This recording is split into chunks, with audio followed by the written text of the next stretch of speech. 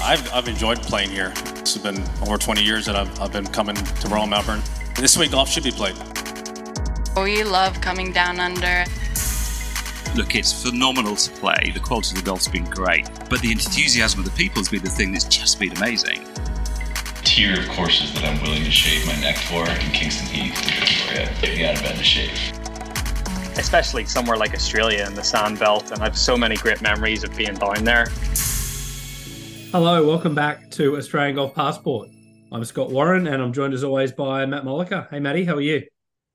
Hi, Scott. Really excited to share our chat with our special guest in this episode with all of our listening audience. Probably one of the most uplifting and enjoyable hours we've spent chatting with someone on the podcast. So, Ran's one of my favourite people in golf. I think there's very few people, if anyone, on the face of the earth who know more and are as good as Ran is at discussing what they like and dislike about a course or a hole or golf in general, where the game's headed.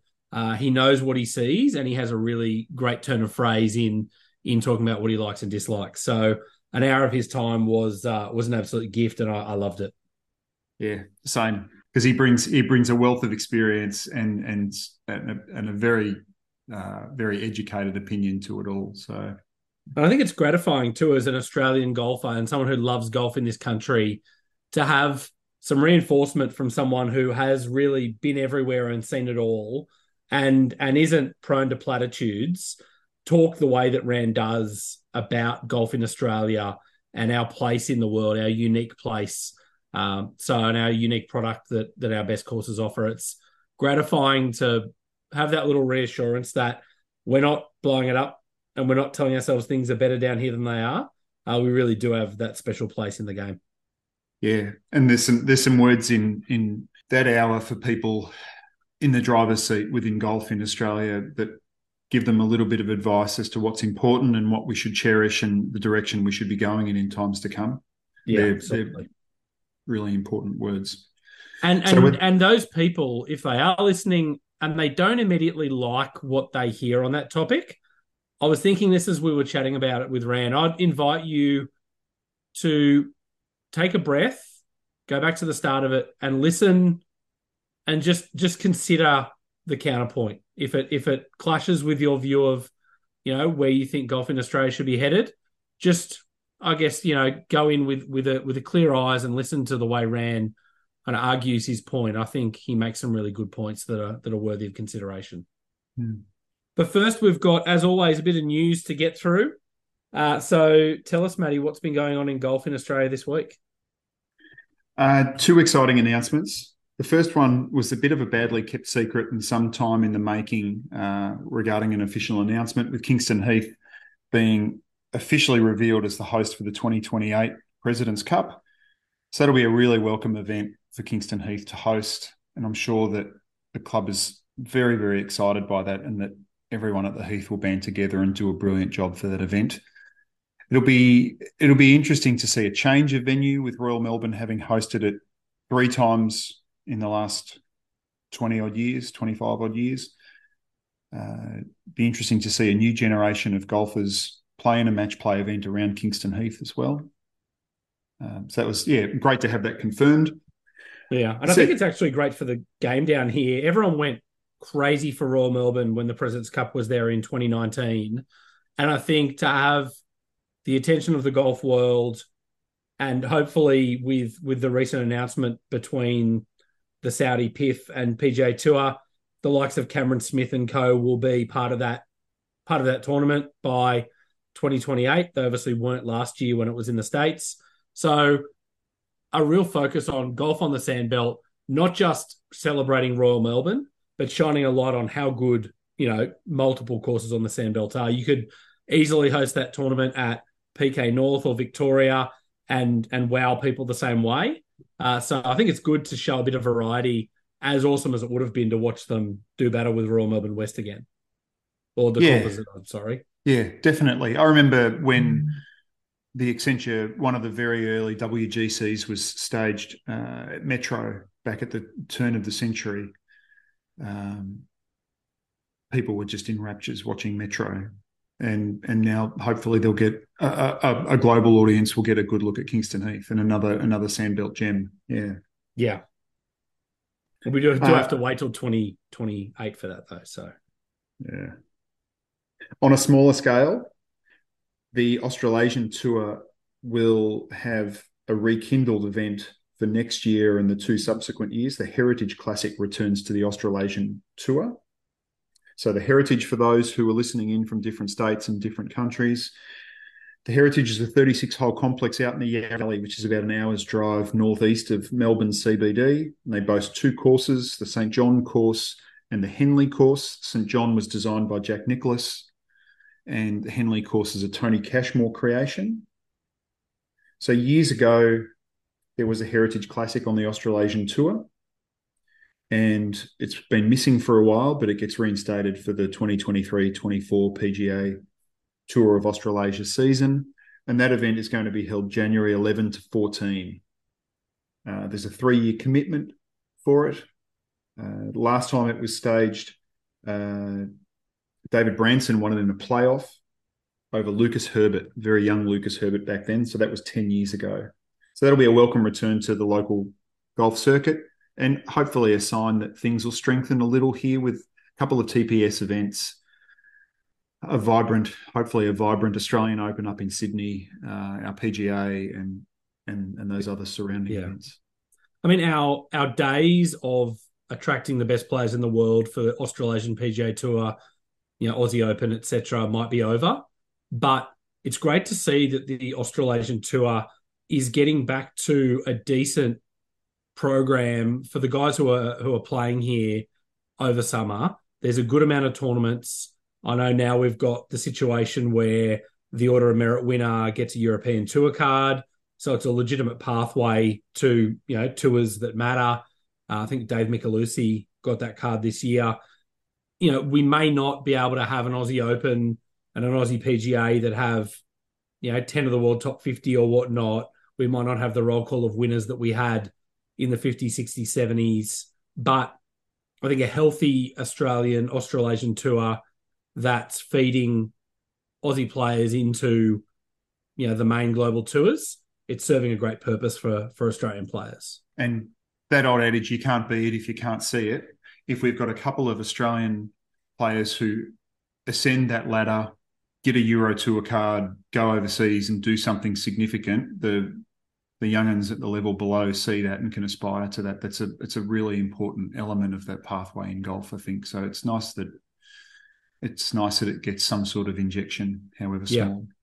So. And a lot of good courses as well. So for those of us who enjoy sitting at home on a Saturday or a Sunday arvo and watching the golf, we've got the likes of 13th Beach and Bonnie Doon and Rosebud, and we've got some stuff that's fun to watch as well. I mean, I've not been to Heritage. It's a great opportunity too for a course you haven't seen to eyeball it. So, great news. So last little bit of business just before we throw to Ran. Shout out to Matt Burns and Angus and Grace Go Golfing. Those who are keen followers of Angus and Grace online will see that they've done a pant restock in recent days. So some old favourites have been replenished in terms of stock levels, some colours and have been refreshed, and some new colours in store there as well. So I'd urge you to go take a look at the shelves or go take a look at what Matt's doing on Instagram regarding his 2023 winter range for Angus and Grace Go Golfing.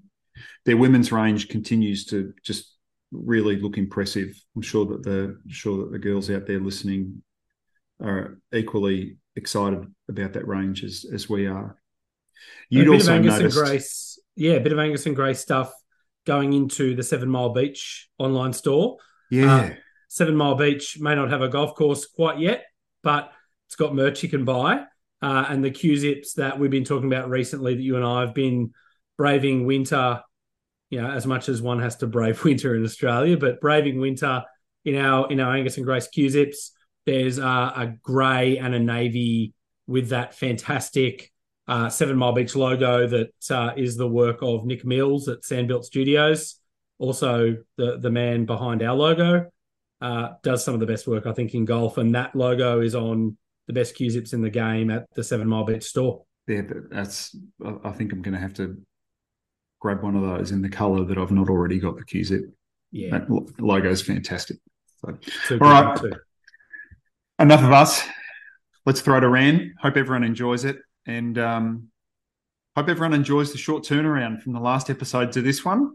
Yeah, it's a bit better than we've been doing recently. And also just thank you everyone who's listening each week. It's always such a buzz 24 hours after we drop the episode to see, a good steady number of listeners have jumped in. We really appreciate you spending an hour of your week to listen to us. And we hope that we're adding some value. So thank you very much.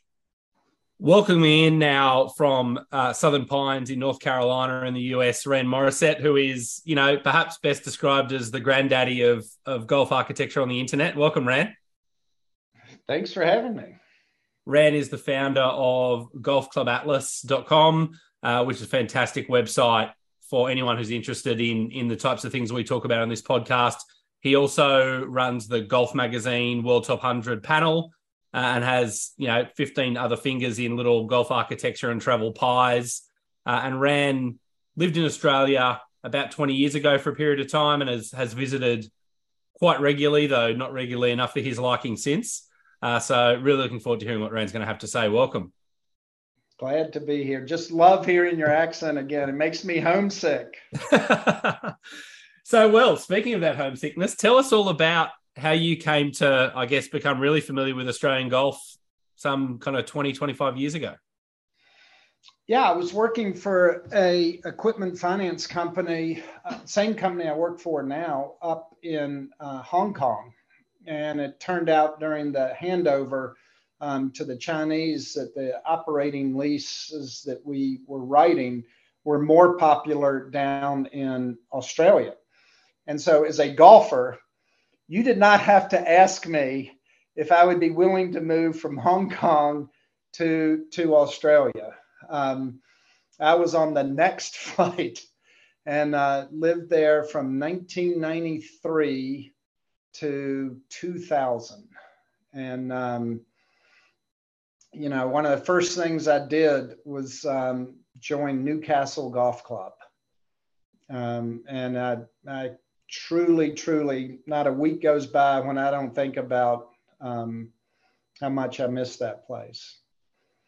And I just wish that they could get going there with, Bob Harrison's plans. I don't know what's the latest. Do you all? Yeah, so it sounds like it's quite close. They still have to get the final approvals for both the golf and for the aged care development that's taking over those holes that are along the road there. But both are extremely close. I know Bob's champing at the bit to get stuck in. So, it's been not too far away for a lot of years now. I guess COVID probably didn't help, as with everything. But hopefully in the next couple of years we might have some progress. I mean, it seems like it's the perfect plan. I mean, if Apperley had been given that land, which he wasn't shown, I mean, I think you would have, gone into it. So, I mean, it's just, even though I adore the course as it sits, it seems like a no-brainer to press ahead, especially with how busy it is down 17 and 18 and those issues. So 30 years ago, getting from Sydney to Newcastle wasn't nearly as fast or easy or convenient as it is now.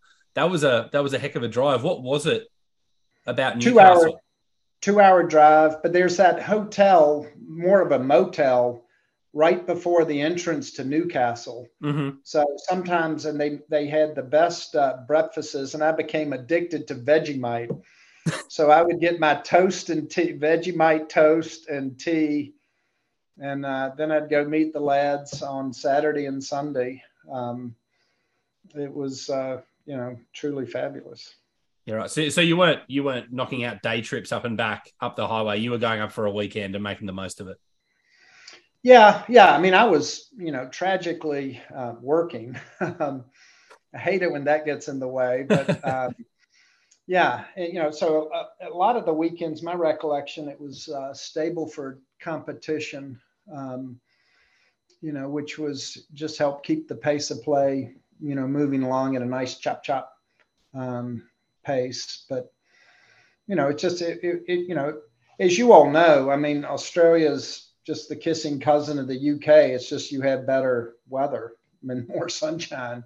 But I mean, it's let's keep moving. Trolley, carry your bag. It's the cleaner, purer form of the game than what you find around a lot of the rest of the world. And what were your first impressions of Australian golf, having been raised on the game in the US? You got here, and were there things that stood out about the way that we play or the culture of the game here? One of the great lines early was, I don't remember who said it, but I think it was a greenkeeper in the greater Melbourne area that Americans spend so much time trying to keep their grasses alive, and we spend so much time trying to make sure our grasses aren't dead. And that's such a fundamental difference. And, obviously you had great architecture starting from the 20s on. But, I think probably forever you all have led in agronomy. And so when you combine great architecture with world-class agronomy, you end up with something special. And then when you're talking about brick hard, fast running plane surfaces, some of the other garbage that creeps into the game, like carts and cart paths and speakers now on carts and speakers on golf bags. I mean, you're so far beyond all that stuff. So it's just such a, it's just a pure form of the game. And I think you have been less corrupted, some of it being how far you are away from all the evil influences, but that you've been, amazingly true to the fundamentals of the sport. I mean, which is why it's just, obviously you have elite architecture, but if you're debating whether to make a 13, 14-hour flight from Los Angeles and you think you're going to, strap on your two bags onto a cart and tour Royal Melbourne, which is littered with cart paths and blah, blah, blah, blah, blah, you can debate the worth of that. But I mean, it's the culture, the Australian spirit, that when you layer that on top of elite architecture and world-class agronomy, you don't know how to define great golf until you've been to Australia. That's high praise, Ran. Thank you. I can't help but think while you were discussing those themes that there's a legacy that has commenced with Mackenzie's visit and Claude Crockford, who was the longtime superintendent at Royal Melbourne, and their influence really has continued on through generations and is largely responsible for what a lot of Australian golfers and visitors enjoy today, both in terms of architecture. Let's hope so. Yeah, architecture. Hope so. Much to your credit, I agree with you. I think it was Crockford who said to Ben Crenshaw that Americans are continually trying to grow grass and we're trying to kill it. I think that's where that originated. Is that right? Yeah, so would totally make sense. Yeah. I think that what you describe, Ran, as being great about Australian golf is most purely true about Melbourne golf. I think as someone who lives and plays in Sydney, I think we're on a bit more of a knife edge here around the approach to golf clubs and courses and embracing those excess things. When I go to Melbourne, I feel like I see a much more focused and strategic approach to how golf is meant to be. And there's a very strict view, and it's the right view, in my opinion. And I feel like Sydney's a little bit more slipping on the slope of embracing all the things that make American golf sometimes. Yeah, I mean, to be clear, I did live for 7 years in Sydney, not Melbourne. So, my bad there. For such a stunning, stunning city, you would think that it would have more than, New South Wales golf club. at the very, high end. I mean, you would there'd be other courses along the cliffs, and for sure, I used to play St. Michael's and the Coast, and gosh, I think we were paying $30 or something to play the Coast. I mean, it was, you're hitting over these cliffs and stuff, but it's not.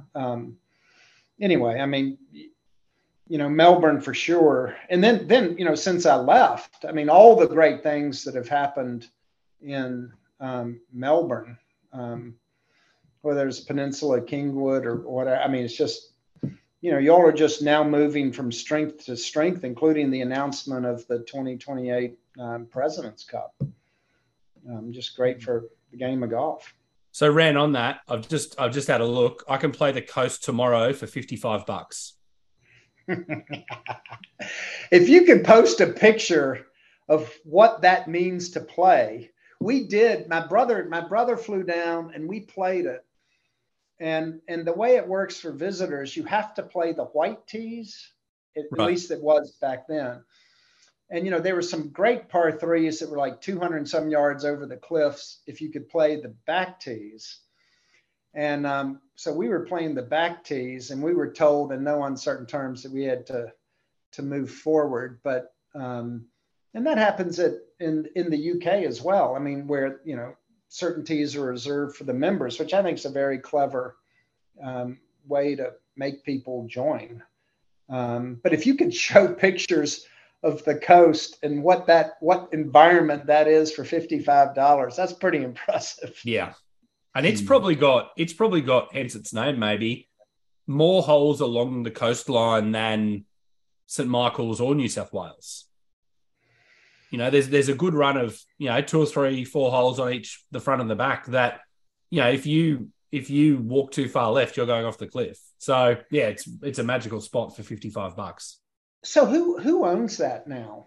I mean, is it the members? I don't know. Yeah, so it's a member club. Randwick next door is, I think, operated by the council, and it's very public and even cheaper. I mean, 10 years ago, I was paying $15-20 to play there in a similar location.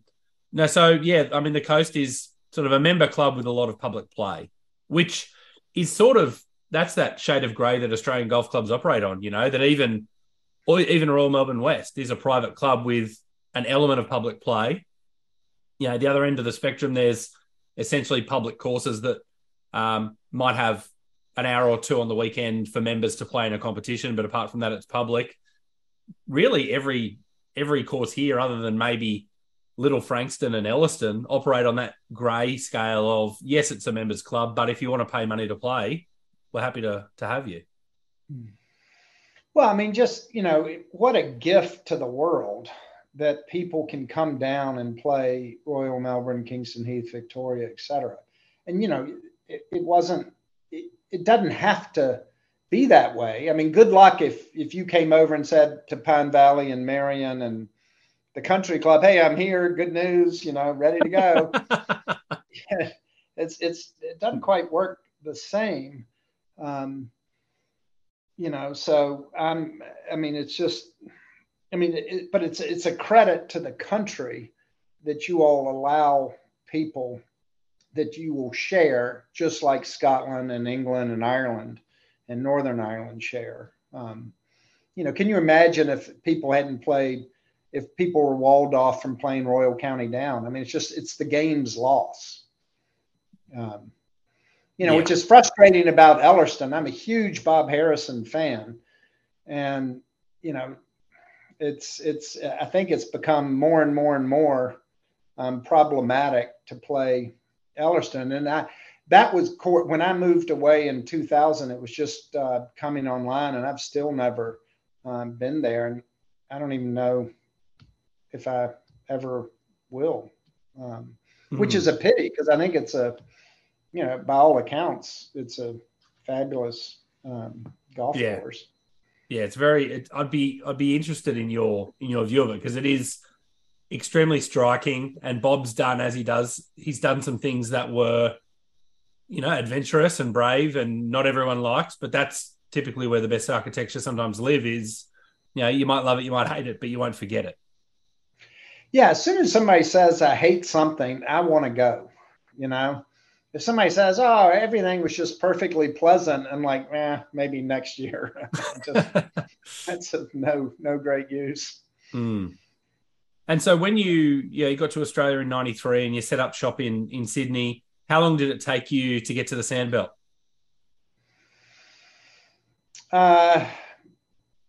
Not more than a week. I mean, you have to understand that in 1977, my mom gave to my dad for Christmas the World Atlas of Golf.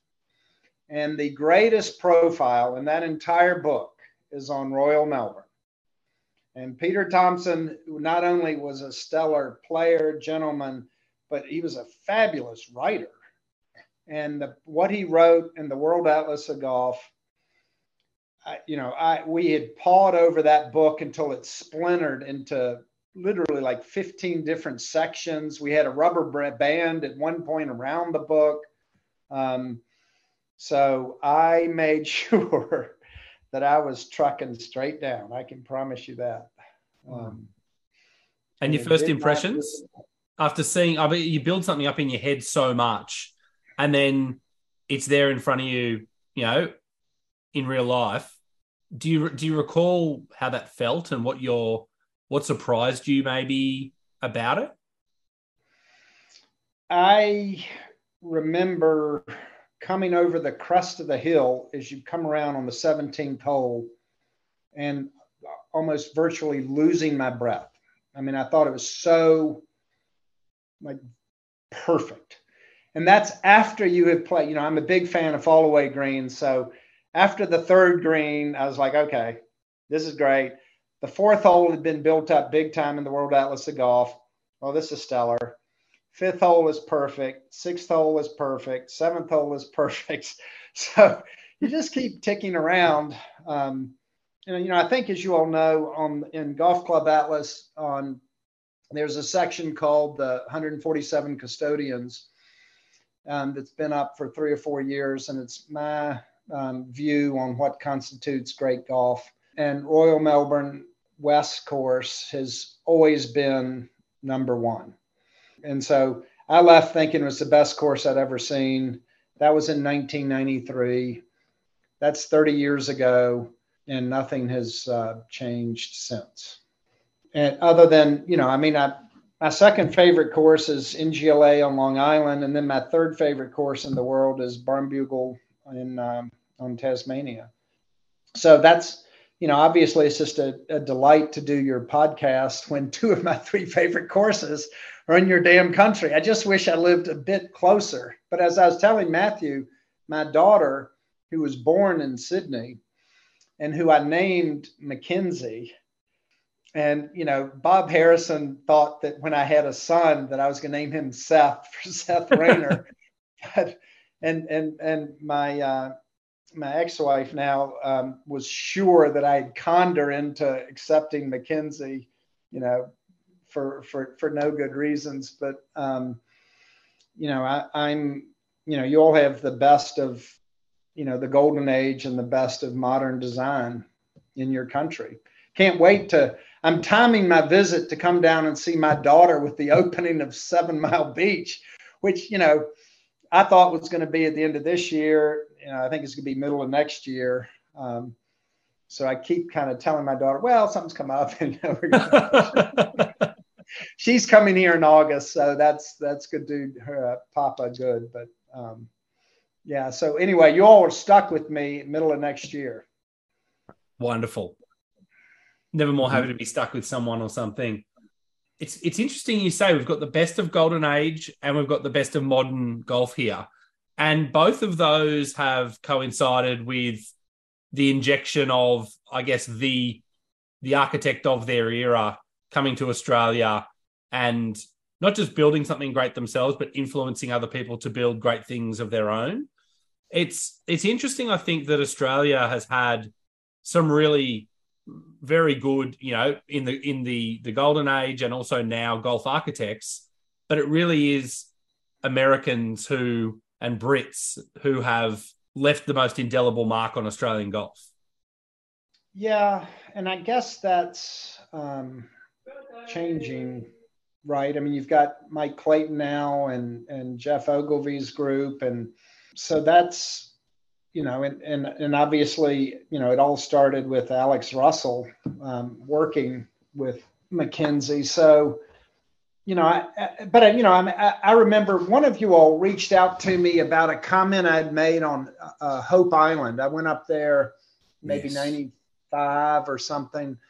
And, the time I went up there, the barn bugles of the world didn't exist. And so I was into places that just, placed their hazards in the middle of the fairways, and where bunkers were truly central hazards and, completely surrounded by short grass and yada, yada, yada. And honestly, Hope Island was one of the first courses that I had seen in a long time where they did that. I mean, no surprise that Peter Thompson was behind that. And that was a build a golf course, obviously. But as build a golf courses go, I thought it was super strategic. Loved how the water was always on the left side of holes and, really kind of frustrating the better players. There were some really cool shelf greens. What was that short par 3 on the front? Is that the 7th hole? Isn't that right before the par 5/8 that had that central bunker on the second shot? Yeah, I think so. So that was, really neat architecture. Now, nothing beats getting into the sand dune. Barn Bugle didn't follow for 5, 6, 7, 8 years. And now you've got 7 Mile Beach coming online. They just posted something on Instagram. This hole looks so damn good. I honestly thought it was from Barn Bugle. I mean, it's just this crazy fairway, all the natural humps and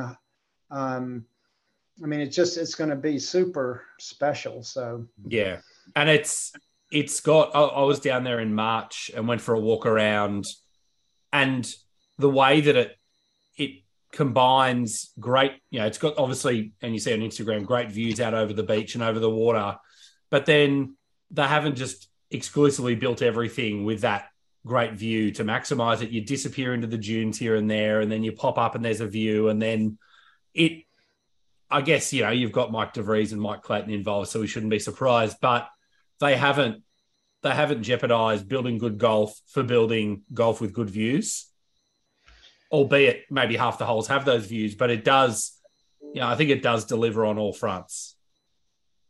Yeah. If you want to sound like you're a golf architecture snob, the coolest thing you can do is praise Royal Lytham or something. Praise some inland, this walled off.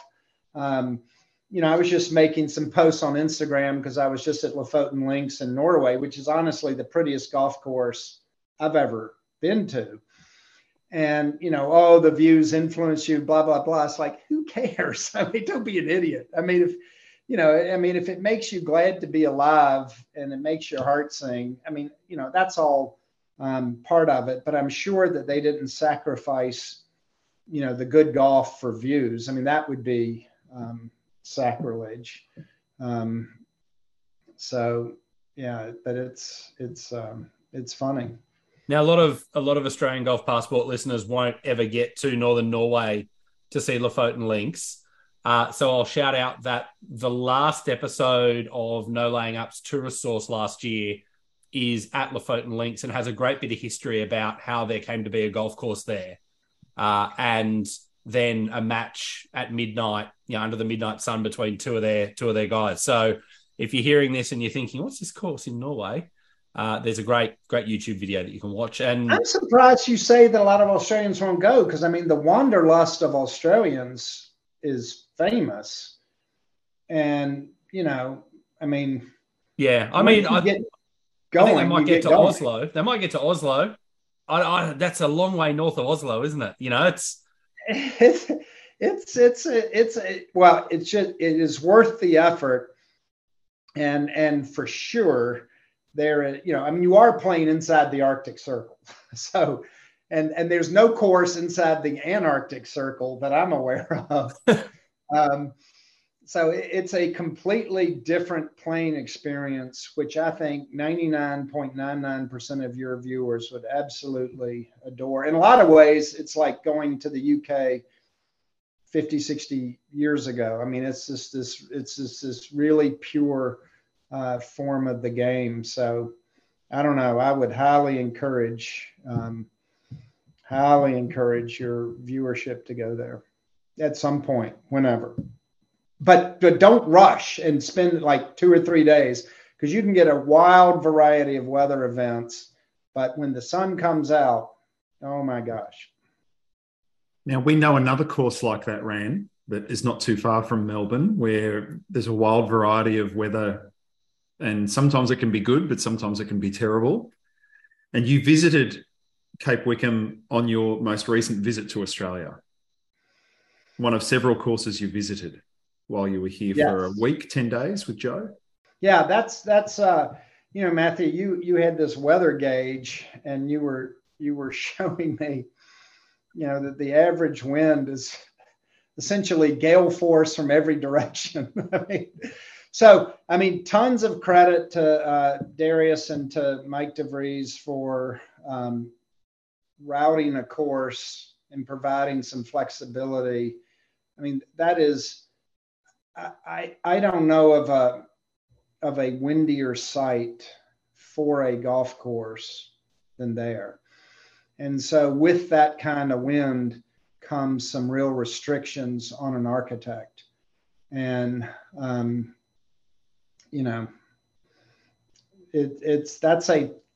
that's a tough problem to handle. We really enjoyed our time at the 9-hole course in town. What's that called? Yeah. King Bowling? Yep, King Island Golf and Bowling Club. Little 9-holer with a second set of tees for some alternate lines and some alternate distances on holes if you want to have an 18-hole experience. That's been there since the 30s, and it's a little more sheltered. It gets, obviously there's holes right on the coast, and you see that signature sort of grey crushed rock path that encompasses part of the course and indeed part of the island. You see that in close proximity to some of the holes there. Yeah, the locals were a little surprised that there was, Ocean Dunes was also being built at that time. Some of the locals that we spoke to were surprised that there was such a newfound interest in golf there, because it's pretty short season. Yeah, Wickham is closed for 3 months of the year. There's not 3,000 people on the island, I don't think. There's no traffic lights, and you can't land a big plane there. Unfortunately, well, fortunately or unfortunately, you're limited in terms of the size of planes that can land there. So, well, I think unfortunately for the owners of Cape Wickham and Ocean Dunes, because it seems to be the challenge of maintaining, a going concern as a business is, the ease and cost and safety of the planes that can go there. It just seems to be a big challenge in terms of them prospering the way that maybe the architecture of the courses would suggest they should.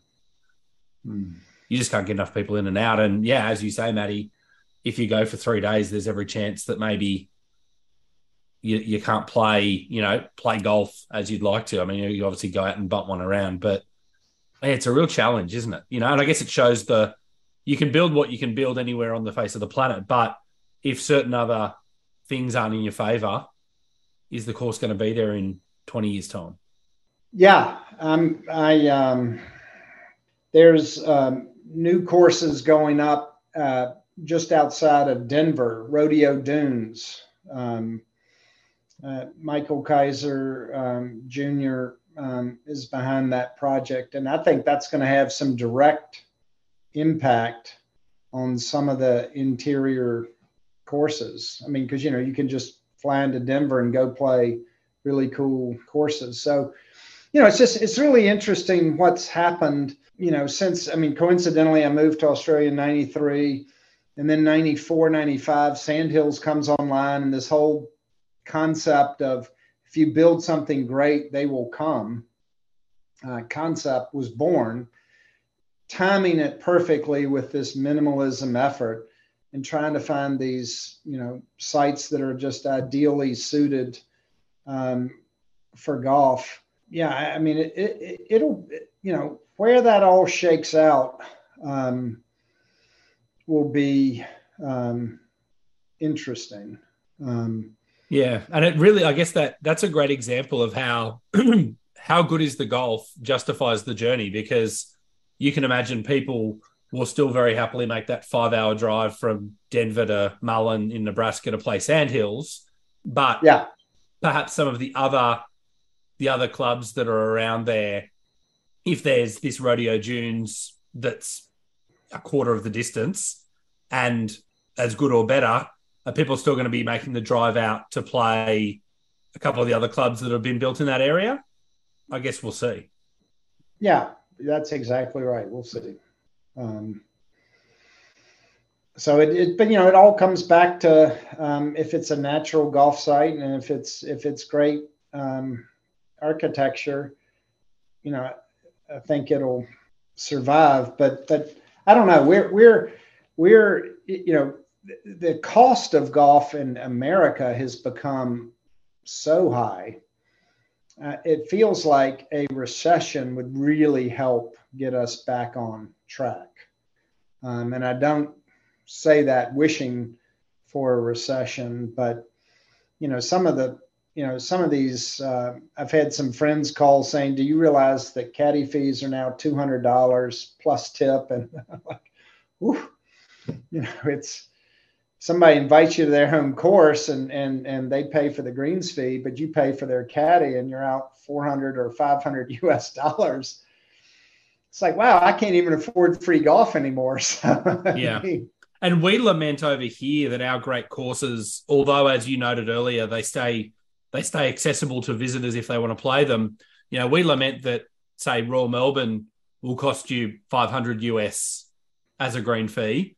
But if you can pay $500 US to play Royal Melbourne West, or you can pay $500 for a couple of caddy fees at, a course in Philadelphia that might just scrape into the US top 100, it does put in context.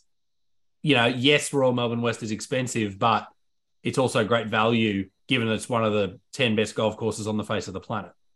I totally agree with that. I mean, I save money to go to places like Ardfin or Cape Kidnappers or Royal Melbourne.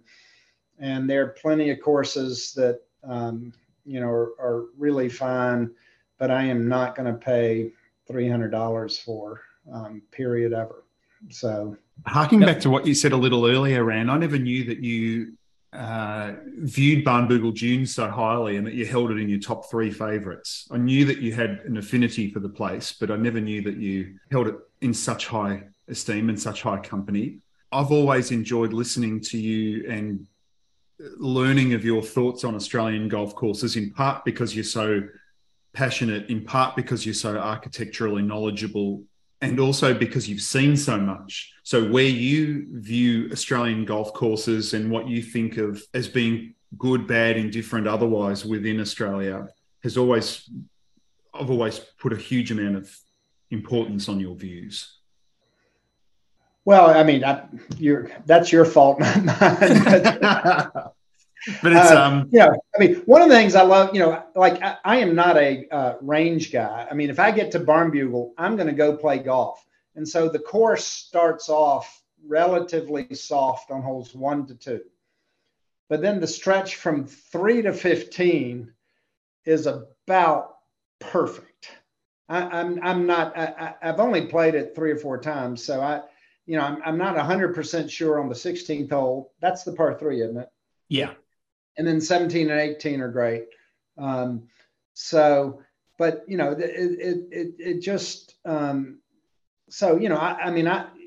are just some weird things about it that I really like, including that you get to kind of edge into the round,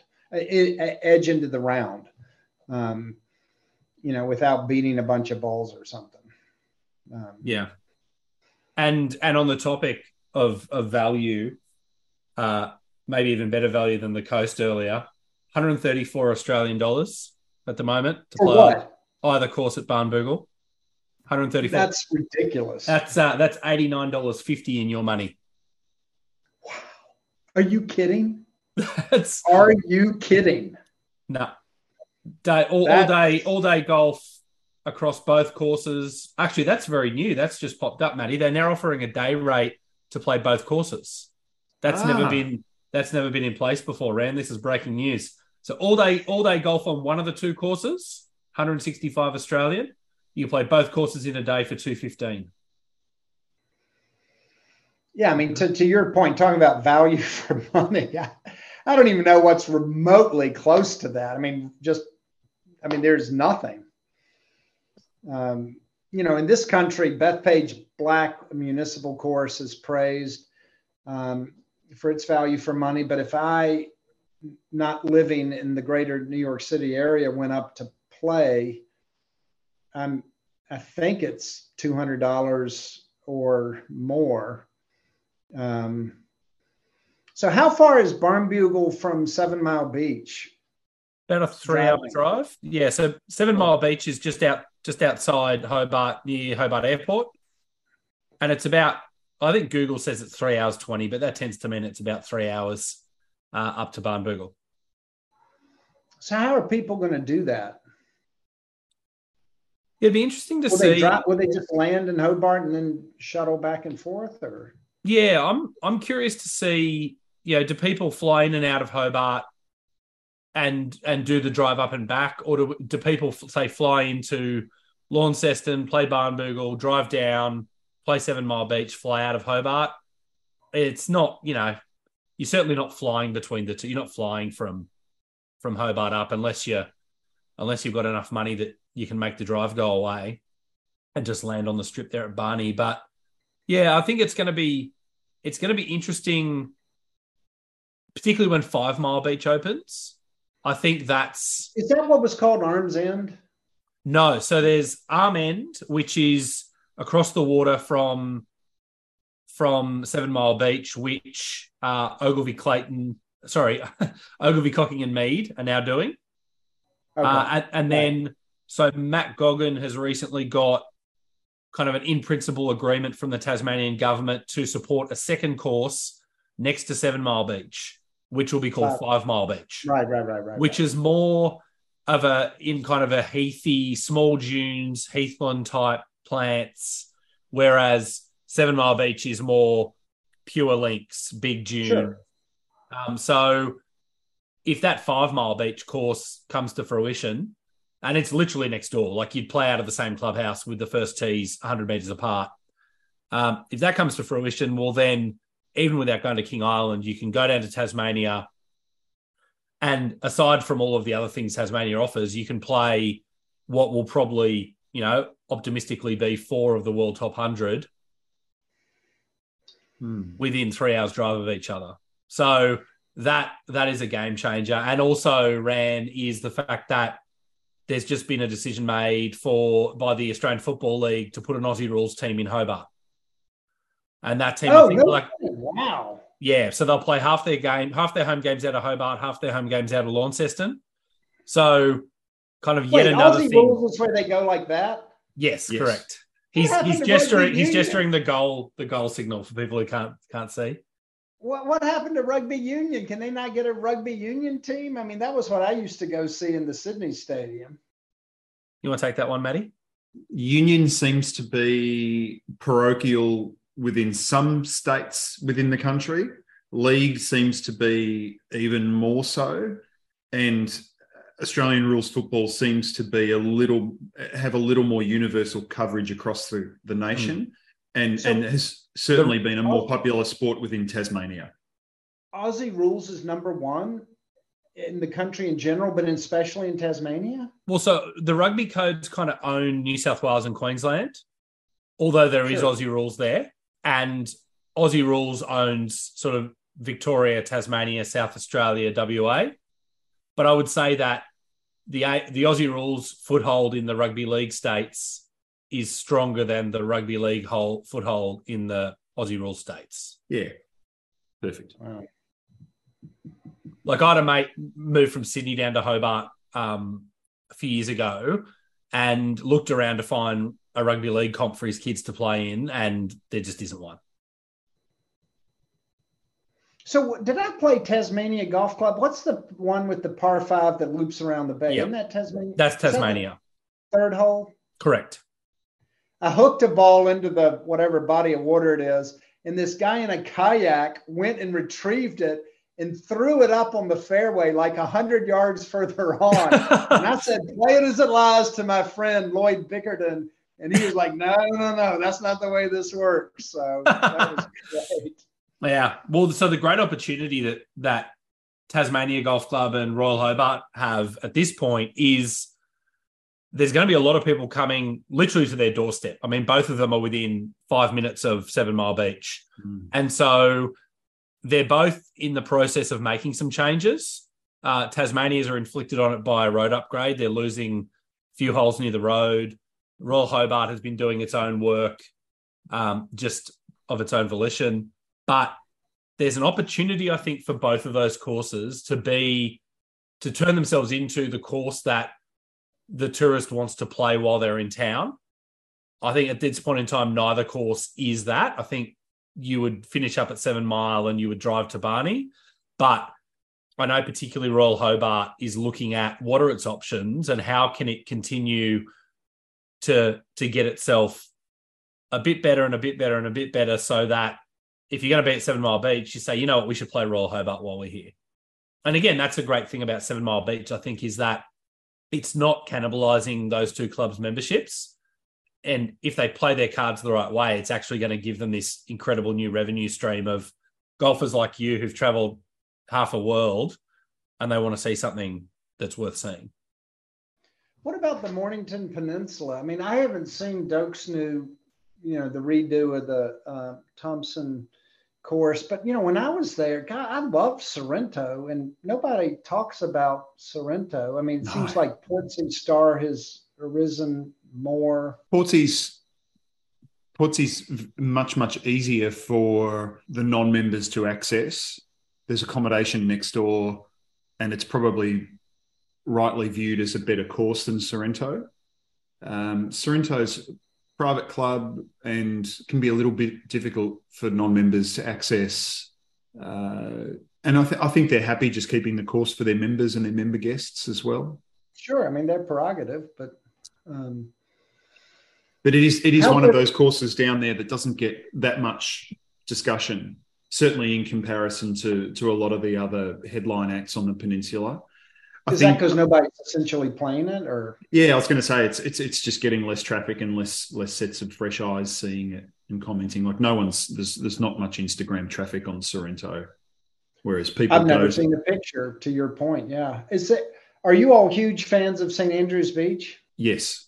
Yeah, I think that's Doak's and Clay. I mean, their least or most underrated golf course. I don't think St. Andrews Beach can really promote itself for whatever reason, but I think the two things that help inflate a course's reputation are views and privacy, right? And St. Andrews Beach has been a $50, $60 public course for a lot of its time. It's just gone over $100. They're finally building a clubhouse ran rather than operating out of the container.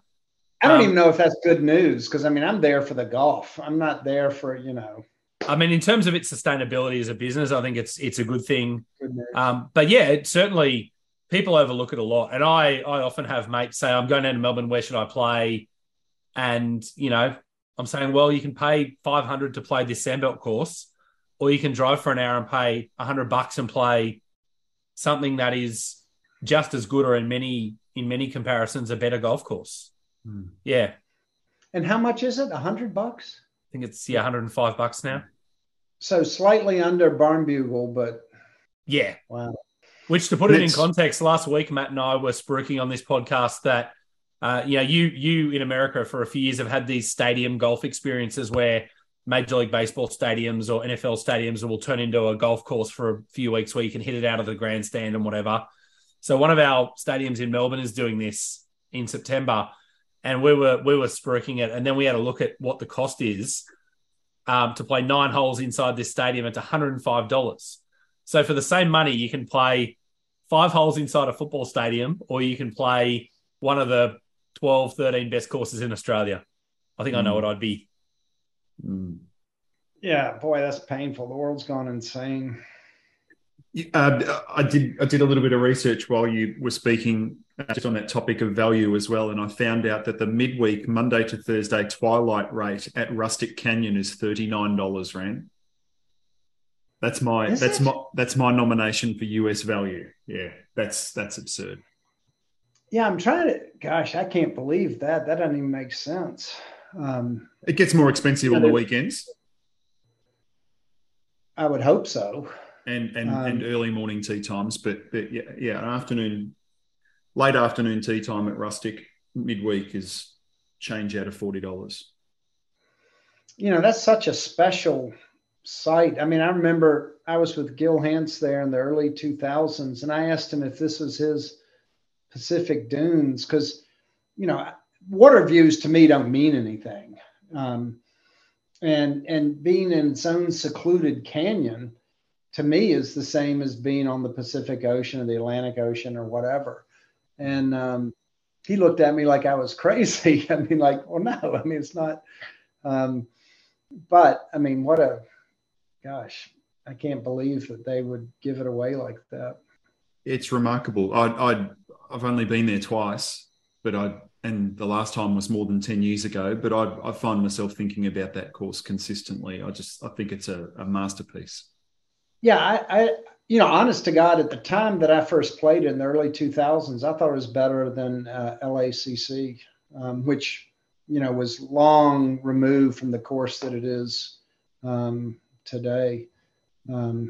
I mean, Rustic Canyon back in the early 2000s was more pure to George Thomas's vision, I thought, than what LACC was at that point in time. That's changed, but it's just, it's pretty cool, guys. How big are restorations in Australia? I mean, that's the big, huge thing here, whether it's Oakland Hills, Baltusrol. I just was at the country club outside of Cleveland. So much great. We're finally taking care of our 100-year-old gyms. What do you have coming up? Royal Sydney's firing up soon? Yeah, I would say not restoration here, in part because our courses have evolved in a way that maybe more like a lot of the great British courses have. Like you look at Rye, if you were going to restore Rye, which version would you restore? Because it's had such incremental change over the early kind of decades of the last century. Right, sure. Our courses were a bit the same. So New South Wales Golf Club, for instance, is about to undertake a rebuild of 18 greens and all the bunkering. And initially there was people saying, it should be restored. Okay, well, what do we restore it to? Because the Mackenzie course is nothing like what was there today. What's there today is essentially 1/3 Mackenzie, 1/3 Appley, 1/3 both of them together, kind of adjustments to Mackenzie by Appley. So do you restore it to Appley's version? Okay, well, they've done this and that and the other since. So that's kind of a good example of there's not a pure version that is worth restoring. Unlike a lot of those golden age courses in the northeast of the US, the first version was the blueprint, and it was kind of affected negatively from there. A lot of our courses, it's hard to say there's a version, and maybe Matty down your way, Commonwealth is a similar thing. So it's more about restoring the spirit of the original course than restoring the greens and bunkers and whatnot of the original course. I was going to say that there's probably more renovation and not true restoration. There's upgrades and works and modernisation on many courses. Long Island, which is next door to Peninsula Kingswood, that now falls under the Nationals umbrella. They've acquired that course and facility since you were last here, Ran. Renaissance is working at Commonwealth, as Scott said. Royal Sydney is Who's in charge of Commonwealth for Renaissance? Is that Brian Slonick? Yes. It's Slonick, yeah. Okay. Boy, I thought Commonwealth was nip and tuck with Kingston Heath for the second best back in the mid '90s. But then, Kingston Heath did everything right for, several decades. And, Commonwealth, I've not heard, anything near glowing about, but I'm sure they're turning it around. I think Commonwealth's probably one of those examples where a membership and an executive at a club probably didn't realise what they had and weren't true to the founding vision and the hallmarks of a course.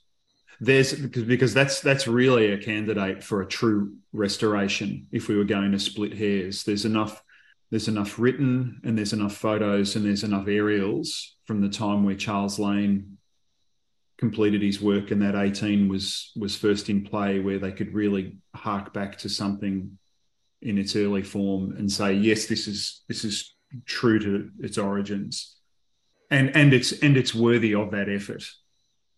I mean, those bunkers were incredibly stylish. My goodness. Yeah. I mean, and their location, their position, where you would consistently challenge the inside of a dog leg in an aggressive line, leave someone a lot of room on the outside, and then conversely at the green you would bunker one side and yeah, it don't get me started.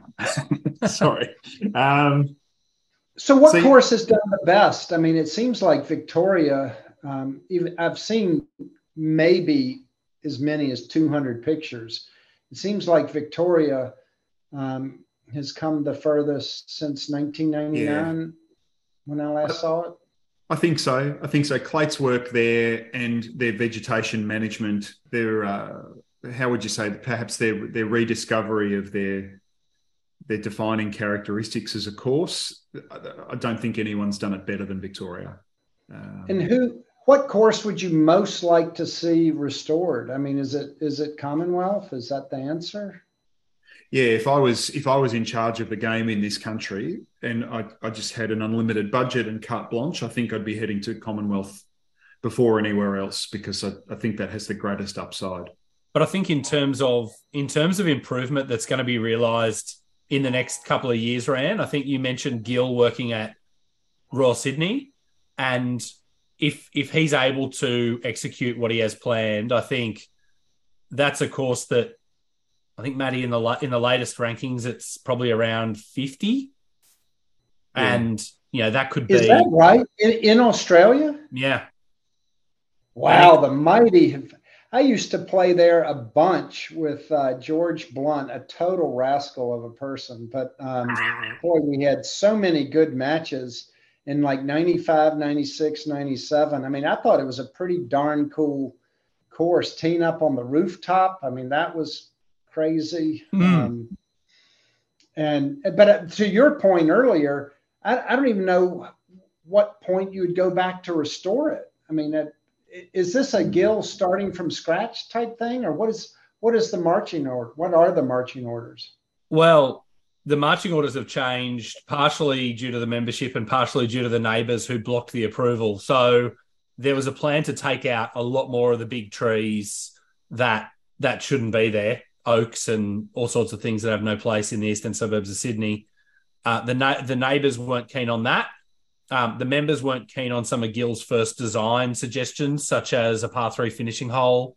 So there's been some compromise to what Gill had intended, but I think what's there, it removes kind of the weakest stuff around the middle of the property, where you sort of had 4 and 5 and 12 and 10. Up along the perimeter. Yeah, there was quite narrow, boring golf through the middle, and all the best land up around where 5, 6, 7, 8 was over and done within the first couple of hours. So Gill's proposal takes you up to that bit of land on the front and the back, so it completely reroutes the course. But that great short par 4 first, teeing off from the clubhouse deck, the 18th hole with the drive improved by bunkers in place of the trees, that all stays. But yeah, that it really 18th is a green in complete. front of that clubhouse. That's a pretty cool finishing shot, isn't it? It really is. And I am an R because I would like, the members to have said, look, if Gil Hanse wants to change 18 to a par 3, let's trust him because he's Gil Hanse. But I also get that that's a proud club with a rich history, and that finishing hole is quite iconic in Australian tournament golf, and it's quite dear to their hearts. And it's when you sit in that clubhouse with a beer, it's a great outlook. And so in a practical sense, I get them kind of saying, oh, we really don't want to lose that. Oh, we went there at, I don't know what time, 5 a.m. to cheer Greg Norman home in 1996. And oh boy, people left not in a great mood. Yuck. And so I've checked. So yeah, the most recent Golf Australia magazine ranking, Royal Sydney is 56th, which is a spot behind your beloved Hope Island. Moran? Wow. Well, I mean, I would have had it in the top dozen when I was in the mid to late 90s. I remember watching Aaron Badley and Adam Scott warming up on the range, realizing that my swing and their swing had no commonality at all. And I kept looking at Aaron Badley's left foot going, why doesn't he raise his heel? I mean, it was just, it was pretty depressing, to be honest. Good Lord. Yeah. Well, no, Royal Sydney's very much dropped since then. And yes, yeah, so I think the potential of what Gil's going to do there is immense. And when does that start? So they're poisoning the grass in September, and the work follows straight after. So is Benny Hilliard going to lead the project? I believe so. Good. Yeah, great. I believe so. In great hands. Great. Yeah, we're trying to get Ben on the pod to have a chat about it, which would be great. So that's starting this year. And then the summer of 24, 25, Mackenzie and Ebert are doing New South Wales. We're closing for the summer, and they're going to do all 18 in one go. Is Dave Burton still the secretary? No, he was until a couple of years ago. He retired a couple of years ago, I think, after 25 years in the chair. So wow. Dave's just a member now, and thankfully we still see his face out there. But no, he was an incredible steward for the club for a very, very long time. A good Canadian. And a wonderful guy. That's right. He was there when Bill Clinton had that famous round there. Yes, that's right. Funny. Yeah. That's right. There was Matt, stop me if I've told this story on the podcast before, but the day that Bill Clinton was there, they decided that they couldn't close the whole place to the members. That wouldn't be right. And so the members could still come up, but they were keeping a bit of a buffer around Clinton's group with Greg Norman. And there was a junior who I played junior golf a couple of years behind, whose name was Andrew Whitehouse, a really good player. And he was a member at New South Wales. And so they had the Secret Service down at the bottom. Yeah, you drive off Anzac Parade and go up through the National Park, that little narrow one-lane road. They had the Secret Service station down there, and they had the membership roster. And so members would pull up and say, oh, my name's Joe Smith. Yep, there you are, Joe. You can come in. So Andrew Whitehouse pulls up, and he's like 17 years old, and he's got his P plates on his car.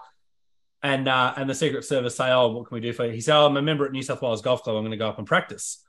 And they said, oh, yeah, right, okay. What's your surname? And he says, Whitehouse. And they're like, piss off, kid. Like, yeah, you're here to cause problems. You know the president's here. He's like, no, my surname is Whitehouse. They're like, what? Like the building that the president lives in? He's like, well, yeah, exactly the same as that. One word. Oh, that's And funny. It took like 5 minutes to convince them to look at the roll. And then they scrolled down to W. They're like, Andrew Whitehouse, there you are. In you come. That's what are the odds of that? I mean, there's zero. That's great. Well, they had frogmen out in the Pacific, didn't they? I heard that too. Yeah. Yeah. I mean, that was pretty intense. So.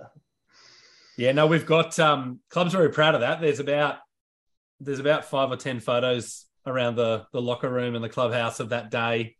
Greg Norman in his prime, looking like the peacock that he was. No, it's certainly something that was notable for us to have him come out. What's the best thing that can happen to Australian golf now? You got the President's Cup coming back. So many of your top courses are the best they've been in decades. I think if 7 Mile Beach lives up to the potential, and as Scott said, you end up with 4 world top 100 courses in Tasmania, that would be a huge boost. Yeah. I mean, I likewise your comments earlier about a recession ran. I don't encourage one broadly, but I do worry that our game is getting a bit out of hand in terms of the things that make it great don't necessarily cost a lot of money or involve a lot of excess, but I just see it here and there just creeping in, things that make golf cost more and take longer, and compromise, the courses, things like cart paths and whatnot. And I don't know. I think Australian golf is at a bit of a fork in the road in terms of what we're going to become. And I worry that some of the people who are influential in the clubs that are influential in Australia go on golf trips to the US and they see the sorts of things that we kind of don't love the look at, and they come home and they say, we need this, this is what we need to do. I really hope that's not the path that Australian golf goes down, because, that obviously can often mean places become more exclusive, certainly means that costs go up for members and guests. And I don't know. That's, for me, we need to choose the right path from here and be what we are. As you said earlier, we're so far from the rest of the world, and that's a real asset in terms of not having your culture kind of influenced too much from outside. But if the people who are going to decide our future of the game go looking in America for inspiration and are inspired by the wrong things, I worry. No, yeah. I mean, you all are the leaders. You do not need to follow. You need to lead. So don't go down that path. I mean, it might be 10 times more expensive to play golf in this country. The new private courses that are opening, they want $100,000, $115,000, $200,000 to join, and carrying costs of $20,000, $25,000 a year. That's insanity. I mean, what would it cost to join a really fine course in the greater Sandbelt areas? I mean, what is that now? And what is the carrying cost for a year? It'd be a $10,000 joining fee that you could pay in 1 or 2 installments, and an annual subscription in the neighborhood of $5,000. So, I mean, you're why you would want to change that is not good. I mean, literally golf in this country is 10 times more expensive. Yeah. Well, I mean, for worse golf. Yeah. Well, I mean, Sydney's probably a microcosm of that, because Matty's talking about 10 grand in and 5 a year. In Melbourne, I think 20 to 30 in and 6 or 7 a year is becoming accepted norm for the top clubs in Sydney. And that's becoming a lot of money. That's becoming the point that, I mean, I remember, and not targeting my club because they're not really leading it and they're probably not the worst, but when I started playing New South Wales a bunch, in my 20s, and I'd go out with a mate who was a member, and it wasn't uncommon to have, a teacher and a tradie and a lawyer in the same group, and what brought them all together was that they all were passionate about golf and wanted to belong to a club that was about the golf. And I worry that you start getting to 20 and 30 grand to join, and you start getting to 6 or 7 a year to belong. And there's a lot of people who can be as passionate as they want to be. Their pockets aren't that deep. And I think great clubs have a tapestry of members and of people in them. They don't just have all the bankers and lawyers and hedge fund managers. That's my concern, is not just the cost, but it's what the cost does to the tapestry of the membership. That's why I was always happy to make the 2-hour drive north to Stockton to go play Newcastle. I mean, it was a very broad base. My best friend was a school teacher there. There was no pretense. I mean, it was just, just got to hang out with good people. Yeah, that's a shame. Yeah.